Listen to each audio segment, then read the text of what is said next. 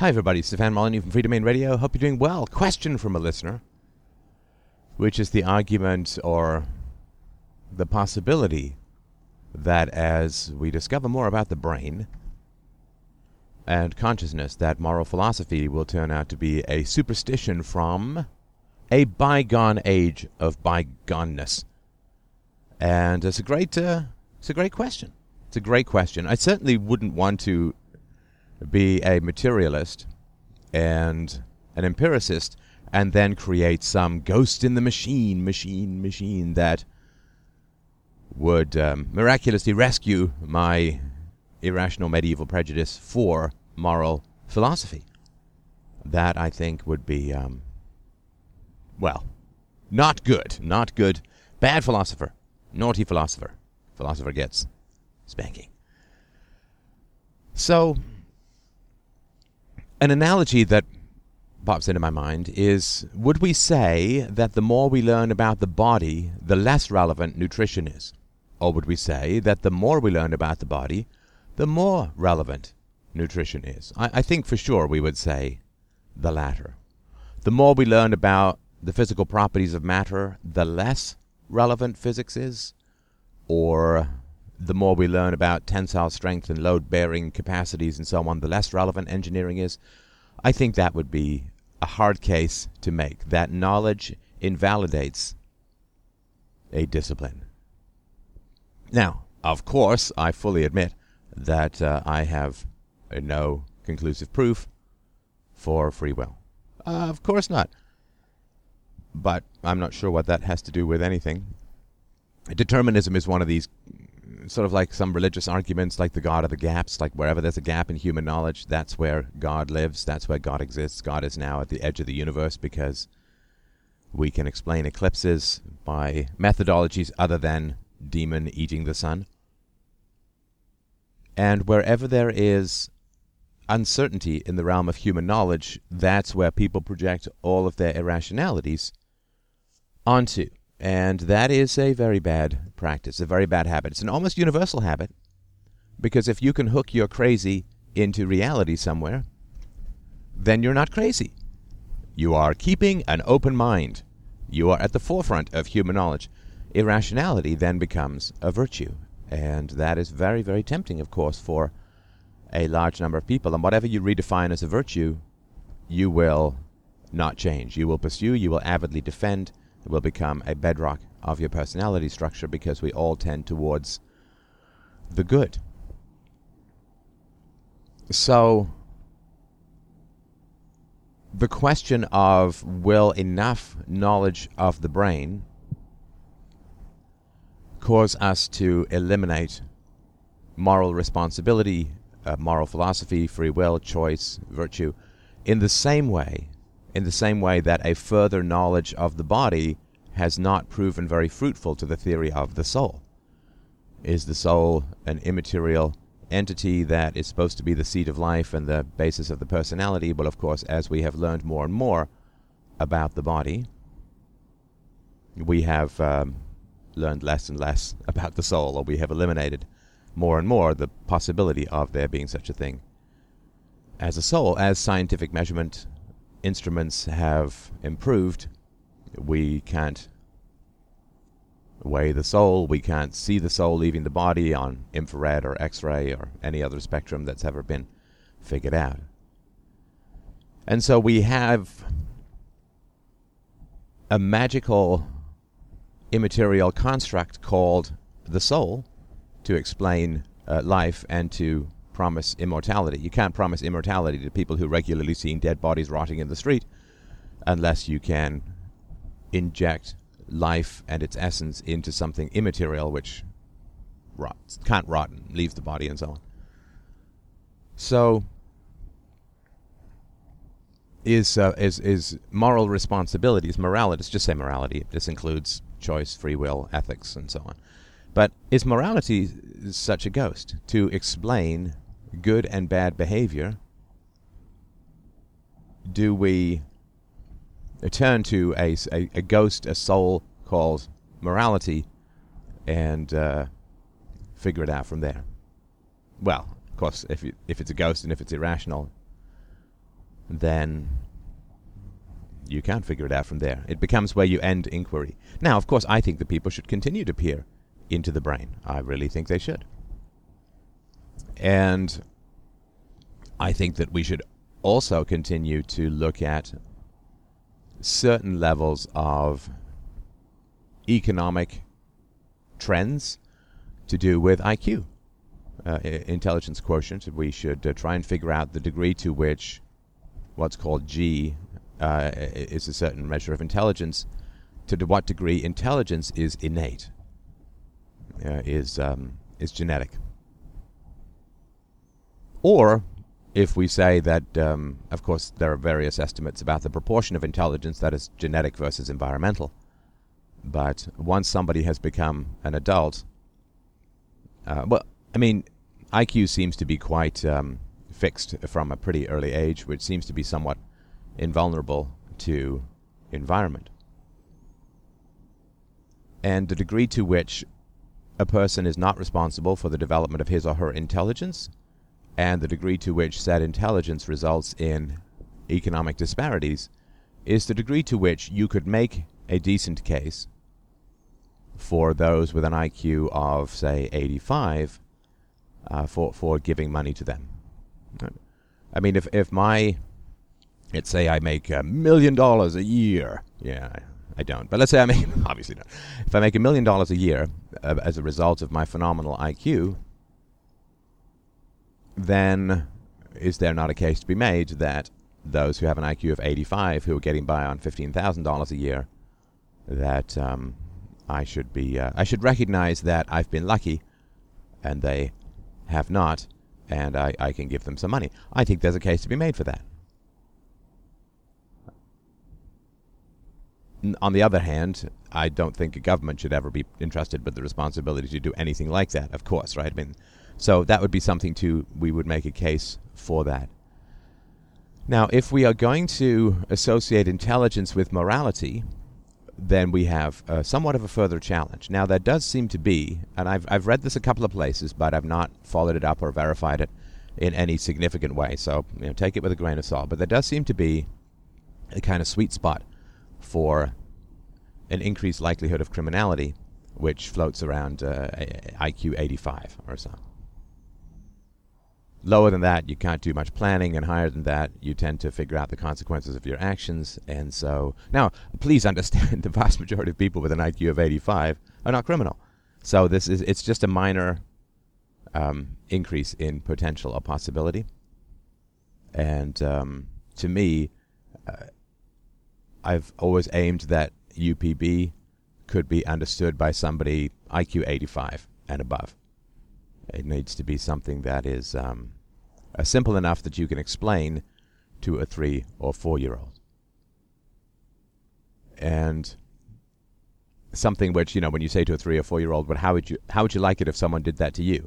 And the kid might say, "I like it." And then what do you do, right? I'd like it. If it's the biggest kid in the class, yeah, a kid could try and grab the crayon from me. They won't succeed. I like it. Let's have that as a rule, that the biggest kid takes the crayons because I'm the biggest kid, and right. And then you have a sort of problem. You say, well, you're lying, you wouldn't really like it, or you have to then snatch the crayon from the kid, and then the kid can say, well, wait a minute, you're an adult, you're supposed to know better. The stuff that you can get into with kids. But UPB, of course, is designed, and I have explained it to kids who are very, very young, and it works out fine. Still have trouble explaining it to adults, but I'm working on that. I'm working on a summary of UPB that hopefully will make it more digestible. So, the fact that there is no moral explanation, or no explanation of morality, sorry, it's a better way of putting it. There's no explanation of morality at the moment that can reasonably be explained to people of lesser intelligence. I mean, good Lord, good luck taking them through Kantian ethics or Aristotelian ethics or Platonic ethics, or you could probably have a little bit more luck with Randian ethics, but it's really important to try and get moral knowledge that's rational and understandable to people of lower intelligence. And what's happened, of course, is that people of lower intelligence, we generally have a threat of consequences, hell or jail or whatever, and that doesn't seem to work too well, at least for certain segments of the population. Doesn't really seem to work too well at all. As I've talked about before, years ago, in a 3-part series on free will, you can find on YouTube or at fdrpodcasts.com, a lack of knowledge is a lack of free will. A lack of knowledge is a lack of free will. I mean, let me give you an example. Like, I have very little geographical sense. On roads, I'm good in the woods because I spent a lot of time in the woods working as a gold panner and prospector in my late teens. But I'm not good on roads. I'm just not. Now, because there's this wonderful miracle called the GPS, because there's a GPS, I can now, punch in where I want to go, and the GPS will tell me how to get there. Now, that has opened up my capacity to go places recreationally. Like, oh, there was some park. Oh, I'll just store the location on the GPS and go back later. And like, I now have the choice to go to the park in a sort of practical way. Of course, I've always theoretically had the choice to go. I could go, pull out they used to be called Purdy's, these maps. I guess that's another business that went by the wayside. But I could go and pull out these maps and write everything down and so on. But I'd be less likely to. One of the great things about GPS is you can actually have conversations while you're driving to places you don't know how to get to. You just glance at the GPS, keep your conversation going. But in the past, it was rough. I mean, it was really rough. You couldn't concentrate on a conversation and concentrate on looking for the road signs and figuring out where you were and watching your odometer and so on, right? All of that was nicht so good. So because there's the GPS, I have more freedom to travel to places I wouldn't otherwise go to. And again, at a theoretical level, I could have looked up the map, but it wouldn't really have happened. So now it's like, oh, let's go to that cool walk we found, stored on the GPS, off we go. And all of that is really it's helpful, and it gives people freedom of choice. I sort of often thought that GPS has reduced gas consumption because people spend less time driving around lost, but at the same time, it maybe has increased gas consumption because people will take trips that they may not have to more distant places because the GPS makes it so much easier to get there. So, all of these factors are important when thinking about determinism versus morality. If people don't have a comprehensible, understandable, and comprehensive series of thoughts about ethics, then their free will with regards to virtue is significantly diminished. Similarly, all ethical systems based upon empathy are like diet books for slender people, because all ethical systems based upon empathy fail to rein in those people who lack empathy. In other words, those most likely to be cruel or exploitive or destructive or thieves or rapists or assaulters or murderers. All of those people who lack empathy require empathy to follow empathy-based moral systems. So, how would you like it if someone did it to you fails the test of empathy? Because, it requires empathy, which means that those it's most targeted to are the ones it's least likely to convince in any substantial manner. How would you like it if someone did it to you requires mirror neurons that people are able to and have the habit of putting themselves in other people's shoes, and it doesn't work. The standard movie plot or narrative, right? The revenge MacGuffin is that the thief steals something and then another thief steals it from him, and he goes after that thief in full moral outrage to go and get it back. Well, that, of course, fundamentally means like zero empathy, right? I'm going to steal from someone. I don't care how. It doesn't even cross my mind how they're going to like it. Wait, someone stole from me. I'm outraged. Well, of course, so's the person you stole from. So, and that's one of the reasons why ethical systems don't work that well. And that's why you have to have all these threats, because it doesn't really work. Now, those who lack empathy for others also lack empathy for their future selves. Right? Empathy occurs across the population and forward through time. Right? This is one of the reasons why I've done videos about the baby boomers. The baby boomers lack empathy forward through time. And all those who are not talking about reducing the national debt lack empathy through time. And they're like, well, it's more convenient for us for this political system to exist and for this redistribution to exist, for this military-industrial complex to exist. That's more convenient, and changing it puts us into conflict, which is uncomfortable, and so we're just going to send the bill to the next generation. Oh, that's cold. That is cold. That is a severe and significant lack of empathy. And where did this lack of empathy come from? Look, I'm not saying that prior generations and situations were empathy dripped. But I mean, sort of look back at the founding of the American Republic, and they thought about, how can we create a system that will sustain itself for a great number of years. And I mean, you could argue it's sort of about 80 years before the federal government as a whole broke the bonds of the Constitution and went on their drunken rampage through property and other rights. But 80 years, not bad. I mean, the welfare state has been chugging along for a half century and is already dragging the entire economy down, and didn't even last as long as the... So they did do some more work in the past.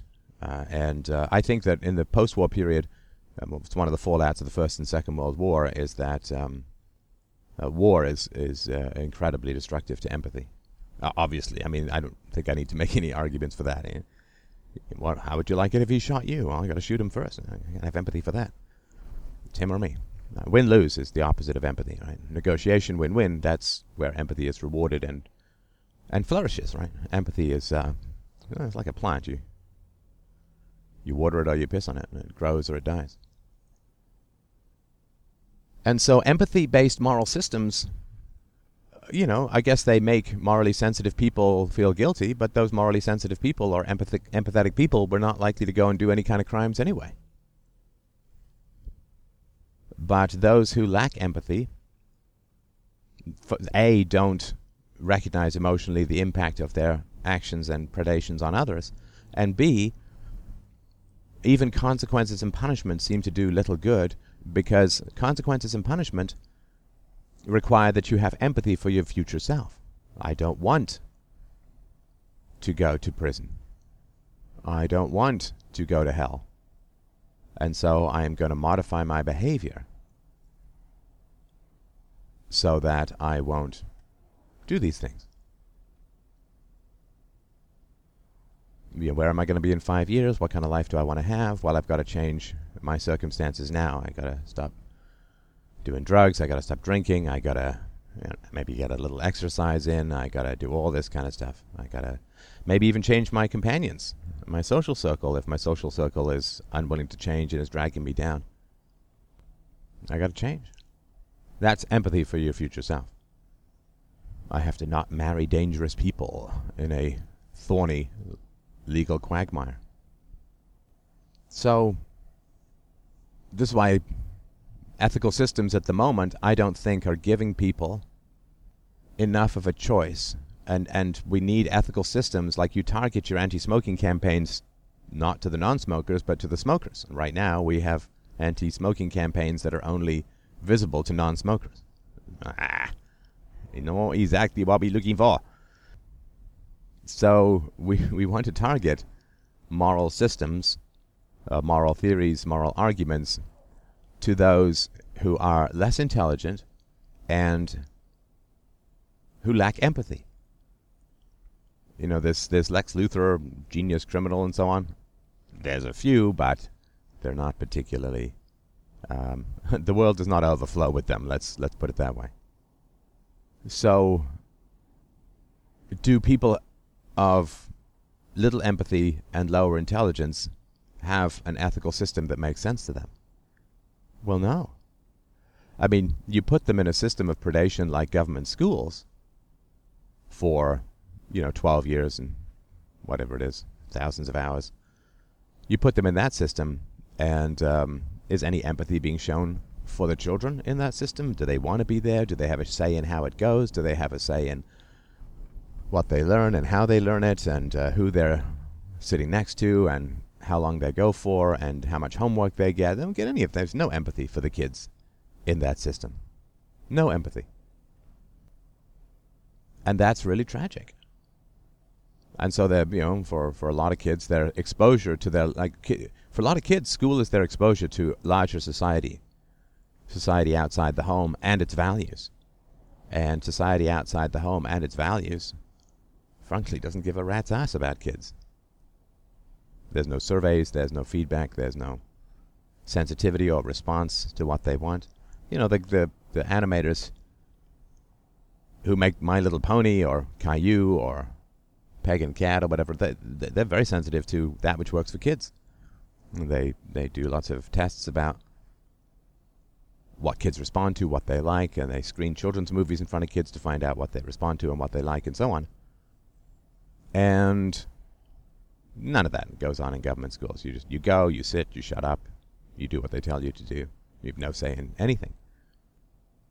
And government schools are foundationally sociopathic in that the children are there so that the adults profit and prosper, that they have jobs, that they have control, that they have power, have money, political influence. I mean, the children are hostages, solely used for the aggrandizement and profit of the adults, and no thought whatsoever given to what the kids like or what the kids want, or it's just that would be, incomprehensible.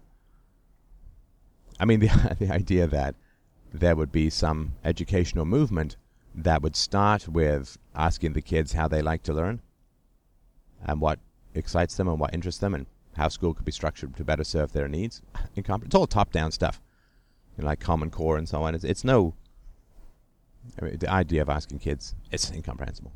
And so this is also what's terrible, is that children absorb this lesson that is literally pounded into them, that they're trapped and forced to absorb. Now, I always thought that that scene in A Clockwork Orange where, is it Malcolm McDowell, I think's the actor? He's got his eyes propped open, he's staring at all this stuff. The reason why that scene is famous and why it's so chilling is because the school. At school, we all remember. We can't forget. So, you take a bunch of kids, you put them in a situation, in a sociopathic institution like public school. And please understand, I'm not saying everyone who teaches or administers public school is a sociopath. I'm saying the system as a whole is sociopathic in that it exploits others without ever asking them what they want. And it uses children for profit. And again, there's teachers in there who want to do right and so on. I'm just talking about the system as a whole. So there's sort of an example of how you take a bunch of kids, and some of them are going to already have empathy, and some of them are never going to have empathy, perhaps. And some of them are in between, with potential. They go either way. They can go either way. And you put them in an institution that is the opposite of empathetic, and that relies on punishment with a smidgen of bribery. The relationship of punishment to reward in school is similar to punishment and reward in fundamentalist tenets of religion, in that there's a lot more focus on hell than there is on heaven. And that's how it rolls. That's and so the kids who are, could go either way, they tend to do pretty badly in that situation because they're just exposed and bludgeoned to with all of this, horrible self-interest stuff. So ethical theories that do not rely on empathy, that rely on simple reasoning capacities like UPB, ethical theories can rescue those children, or even those adults, I believe, who are on the fence, right? Not completely without empathy and reason, or completely already virtuous and empathetic and so on. It can rescue those people, and so that's the point. So then, of course, the point is that they become good. Or at least they act in a good manner, and once they've accepted the UPB, then they are unable to hit their children with any moral justification and negotiation and so on. Even though it may be very tough for them to do that, there is that moral understanding that shifts the behavior, that changes the behavior. Now, of course, the the purpose of moral philosophy is, in a sense, to make itself redundant, to put itself out of business, right? That is really the point of moral philosophy. That's what we do it for. So, for instance, the purpose of nutrition, in a way, is to put itself out of business. In other words, if you can convince everyone to raise their children so that their children are used to healthy food and doing all this kind of lovely stuff with their eating, they're not going to be fat, they're not going to be diabetic, they're not going to be too skinny, they're not, right? The purpose of nutrition to some degree is to make nutrition a habit, to make good eating a habit, such that there's really not any need to buy books on nutrition. Now, that's a tenuous analogy, because we'll always have biological desires for fat and salt and sugar and all those kinds of things, which is not quite the same as our biological desires for evil. So there is the aspect of moral philosophy which says that the purpose of moral philosophy is to teach people virtue. Through teaching people virtue, they act virtuously towards their children, and therefore their children will not need to learn about virtue formally any more than the children need to be formally taught their native language. Now, don't get me wrong, you still learn grammar, and there's still English as a discipline in school, but you don't have ESL. We don't want VSL, right? Virtue as a second language.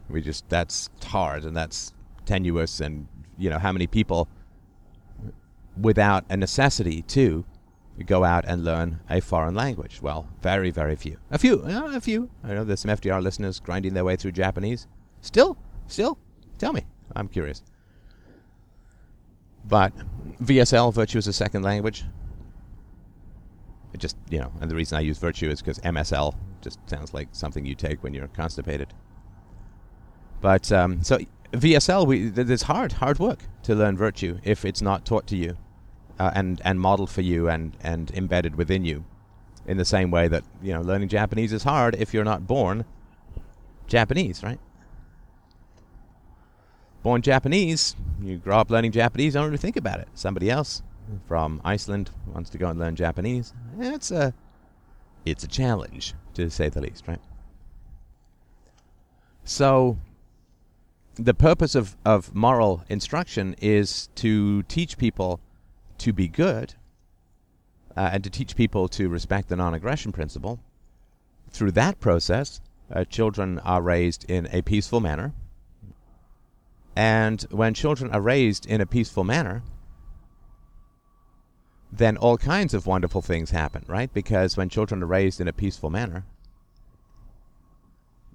then they end up having empathy and having a respect for the non-aggression principle. In other words, that the non-aggression principle is not emotionally traumatizing for them, right? Because there's no conflict between our natural allegiance to parents and our allegiance to virtue, right? So when parents act in a manner that is opposed to virtue, then we will naturally bond with our parents, and virtue becomes traumatizing. Virtue becomes our enemy. Virtue becomes something we avoid as a great pain because it interferes with our bonding with our parents. Virtue becomes the enemy of parental bonding. So that's important to understand as well. We really only need one generation of people to believe UPB, to accept the non-aggression principle, and then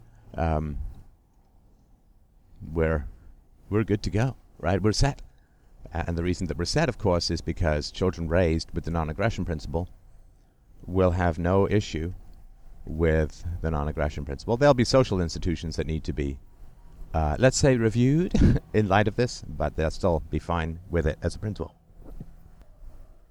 Like if you had crazy parents, or a crazy teacher, I suppose, who goaded you into saying 2 and 2 make 4, but every single time you said that 2 and 2 make 4, they beat you within an inch of your life, then when some math teacher comes along and says 2 and 2 makes 4, you're going to start shaking, you're going to start sweating, you're going to be really tense and messed up about it, right? I mean, that's just how trauma works. And that's the same thing with the non-aggression principle. If your parents and teachers keep telling you not to use force to get what you want, but then hit you when you don't do what they want, then you have, you've got some trauma, and it's really difficult to process UPB. Whereas, of course, if your parents and teachers and everyone has acted consistently with that principle of non-aggression, then when somebody says the non-aggression principle is good, you're like, well, tell me something I don't already know, in a very deep and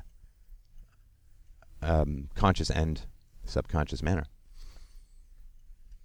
So this is really the point of virtue is focusing on parents. Oh, why do you focus on parents so much? Well, the Fed. It's like, because the Fed is a product of bad parenting. Sorry, it just is.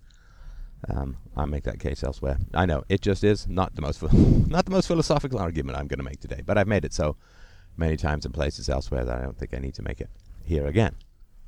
Oh, look at me respecting your time and everything. What a nice host.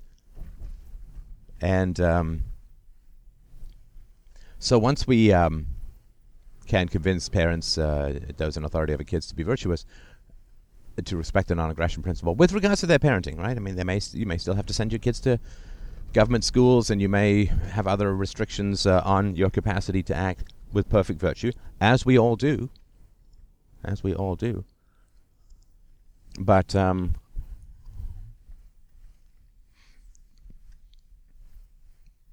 the whole point of UPB is that nobody really needs to think about UPB, right? The point of the map company is to invent the GPS. So when it comes down to, will sufficient knowledge of the brain render morality irrelevant? I would say, well, I think morality is what renders morality irrelevant. Right? That's the fundamental reality. It's morality that's supposed to render morality irrelevant. The purpose of knowledge is to eliminate the knowledge of knowledge. I know it sounds weird, but it's true. You think about it. So remember the first time that you played like a first-person shooter. I mean, for me, like the Dungeon Master on the old Atari 520 ST, and a first-person shooter. I guess like most people, it was Wolfenstein, Spear of Destiny, and so on, right? And then I can't remember the first one that came along that used a mouse. Maybe it was Quake. I can't remember. But anyway, at some point, you could use a mouse, and then you could use a mouse to look around and so on, right? So remember the first time that you started using a mouse in a first-person shooter, it was tough, right? You went too far. You had to adjust the mouse sensitivity or whatever. I always have to invert the mouse because I'm different. And I think it's because I learned on that stuff on flight simulators. Anyway. And it was tough. You had to really focus on moving your hand and so on. Now, after you played for a while, you point and shoot, right? It becomes very instinctive. You don't think about how your mouse is moving, right? And oh, there's someone over there. Look, shoot, move, run, jump, right? Do all the stuff that I used to do when my nervous system was younger. And, walking, you focus a lot on walking when you're learning about it, and now you just say, I want to go somewhere, and your magic hovercraft legs take you there. The purpose of knowledge, right? And when you're learning a foreign language, a lot of work at the beginning, and then eventually you think in that language, and you don't even think about the next word in the same way that when you're native language you don't. So the point of knowledge is to erase knowledge of the knowledge, to just become, fully automatic. Automatic for the people. And the purpose of morality is not to have people say, well, I could join this group of guys who are planning a bank heist, but I just read this book on ethics, and I guess I'll grit my teeth and not do it. But for you not even to be among people who would be planning for a bank heist, and then eventually for no people to be even planning bank heists. And hopefully, no banks. Bitcoin. So the purpose of morality is to erase the knowledge of moral theories, insofar as they're just automatic and you don't really have to think about them. And you may, if you're interested, right? There are people who study the kinesiology of walking, and there will be people who still work on ethical theories, and there may be new situations, discovering life on other planets or other worlds.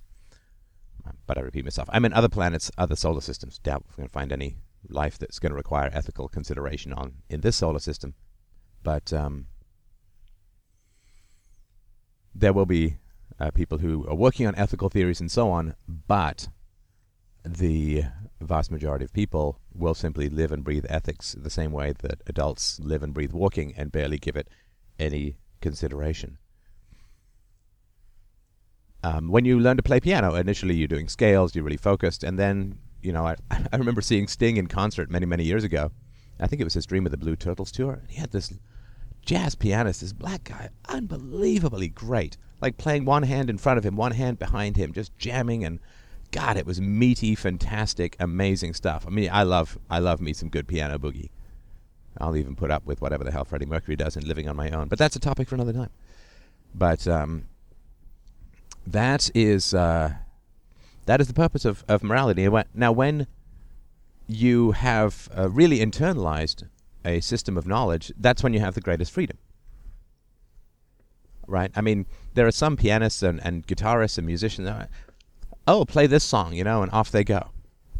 They go and play it. And they can just improvise, and they have the greatest freedom to do pretty much whatever they want, because their knowledge their knowledge and skills have become so automatic that there's really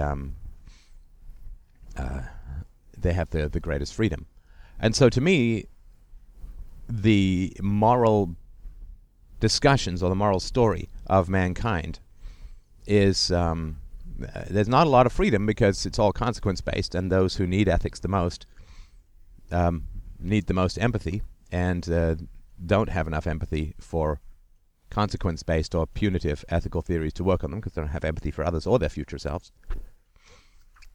And that's one problem. And then when UPB first comes along, people are like, oh man, that's really tough, that's really hard, that's, kind of annoying. And I agree. I do. And then as generations, that's why a multi-generation change, as I've always said. As parents come along, then UPB is not emotionally threatening to people. They grow with empathy, so UPB fits in with their empathy and fits in with their... they don't have a fear or hatred of ethics as a result of being parented bad. All this kind of stuff happens. And then when people are, quote, automatically virtuous, then we have the greatest freedom possible. And I don't think that is going to... and I don't think it's going to end up where ethics become irrelevant through science. Ethical theories will become irrelevant through the application of ethical theories. Hope I've blown your mind sufficiently that you will send a donation to freedomainradio.com/donate. We need you. We can't do it without you. And if you find this stuff valuable, please help us at freedomainradio.com/donate.